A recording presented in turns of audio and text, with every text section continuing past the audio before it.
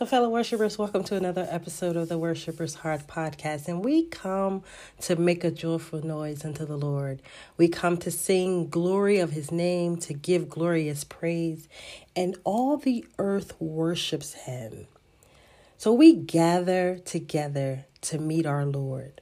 We come to listen. We come to seek him, to worship him, recognizing him as the beginning of all things, the life of all things, recognizing that he knew us before we were born, knowing that in you we live, move, and have our being.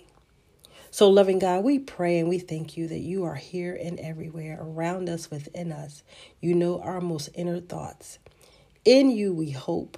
In you we live. You are the source of serenity, giving peace that is beyond our understanding. In you we are still. We live in you. We worship you. We give thanks to you for the mercy that reaches out, for patience that waits on returning, for your love that is always ready. We praise you. We receive your love. Holy is your name, and besides you, there is none other. You are God and God alone. So we honor you and we thank you. We join our voices together to praise, and we thank you for redeeming us from sin and death. And we cry out, worthy is the Lamb who was slain to receive power and wealth, wisdom and strength, honor, glory, and praise. To him who sits on the throne and to the Lamb, we give worship forever and ever. Amen.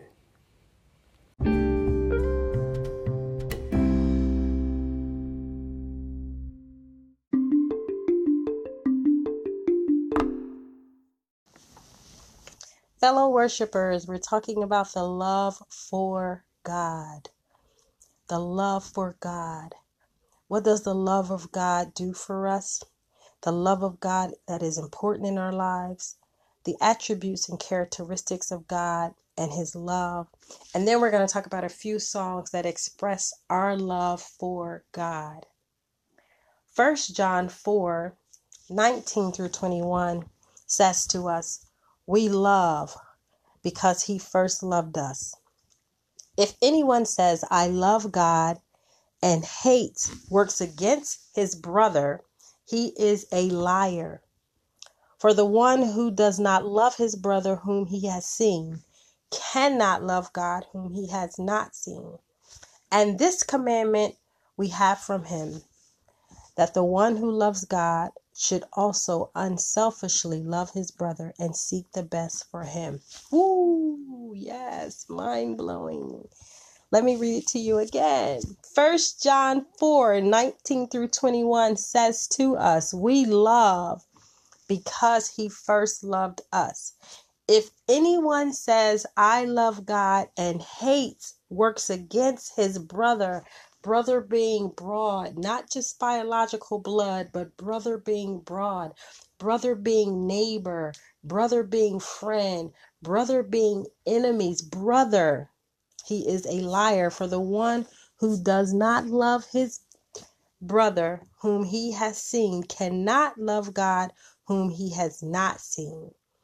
And this commandment we have from him, that the one who loves God should also unselfishly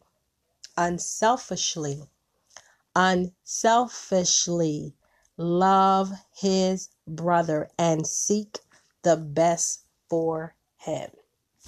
Doesn't get any plainer than that. Doesn't get any plainer than that. The love for God should make us attentive and compassionate for the things that God loves.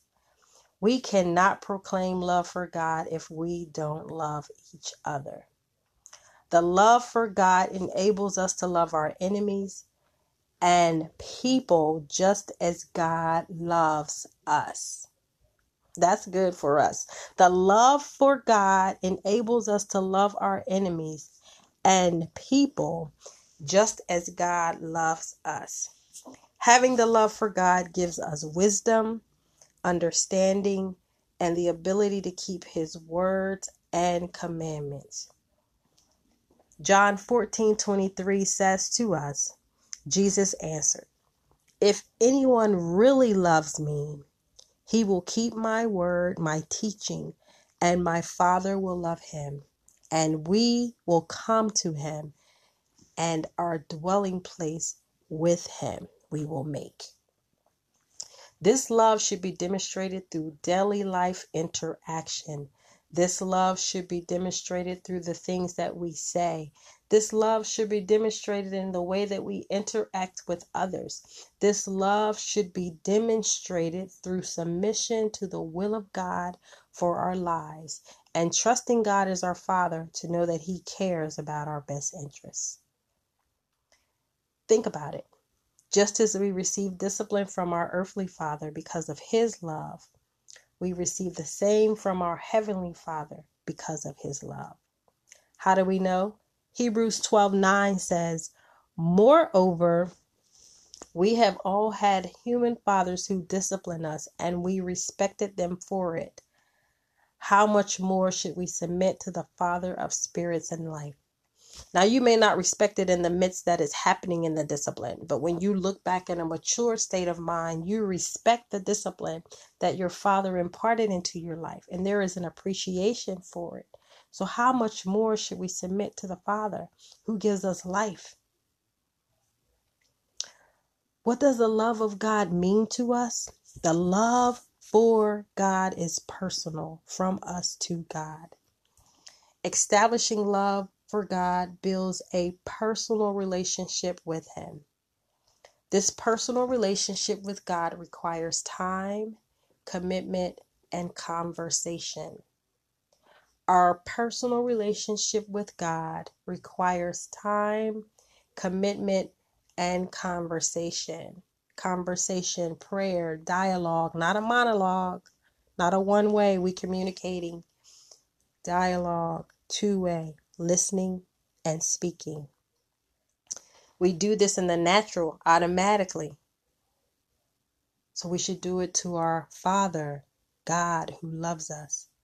God views us as His children, and children love being nurtured and having a relationship with people. Romans 5:8 tells us, "But God demonstrates His own love for us in this: while we were still sinners, Jesus died for us." The love for God is appreciative. When you love someone, you express it through appreciation. You love them, you tell them you love them, you thank them, you spend time with them, you have dialogue with them, you long to be with them, you can't wait until your workday is over to spend time with them. That's how we should be with God. This appreciation should be acknowledged. Appreciation should come in gentleness and kindness and the thoughtful things that we say and do. This applies to God. Because we have love for God, we express it in our worship and in our praise, in our thoughts, in our actions, in our deeds, in our conversation. This goes beyond Sunday morning. This goes beyond Sunday morning. This love and appreciation for God goes beyond Sunday morning and should be expressed daily. Deuteronomy 6:5 says to us, "Love the Lord your God with all your heart and with all your soul and with all your strength." Psalms 136:26 says, "Give thanks to the God of heaven. His love endures forever." When we get up in the morning, we should rise and tell God, "Thank you." Put our feet on the floor and say, "Lord, we thank you." Lift our hands as we prepare to walk ourselves to go brush our teeth and say, "God, I thank you." Just to think that there are people who don't have those simple things in life, things that we take for granted. The appreciation of God breathing breath into our body. Thank you, God. The love for God is trusting. We talked about our personal relationship with God.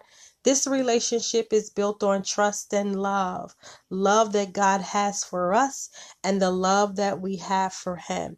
Trusting God in everything that we do, as proclaimed to us in Proverbs 3, 5 and 6, trust in the Lord with all your heart and lean not on your own understanding.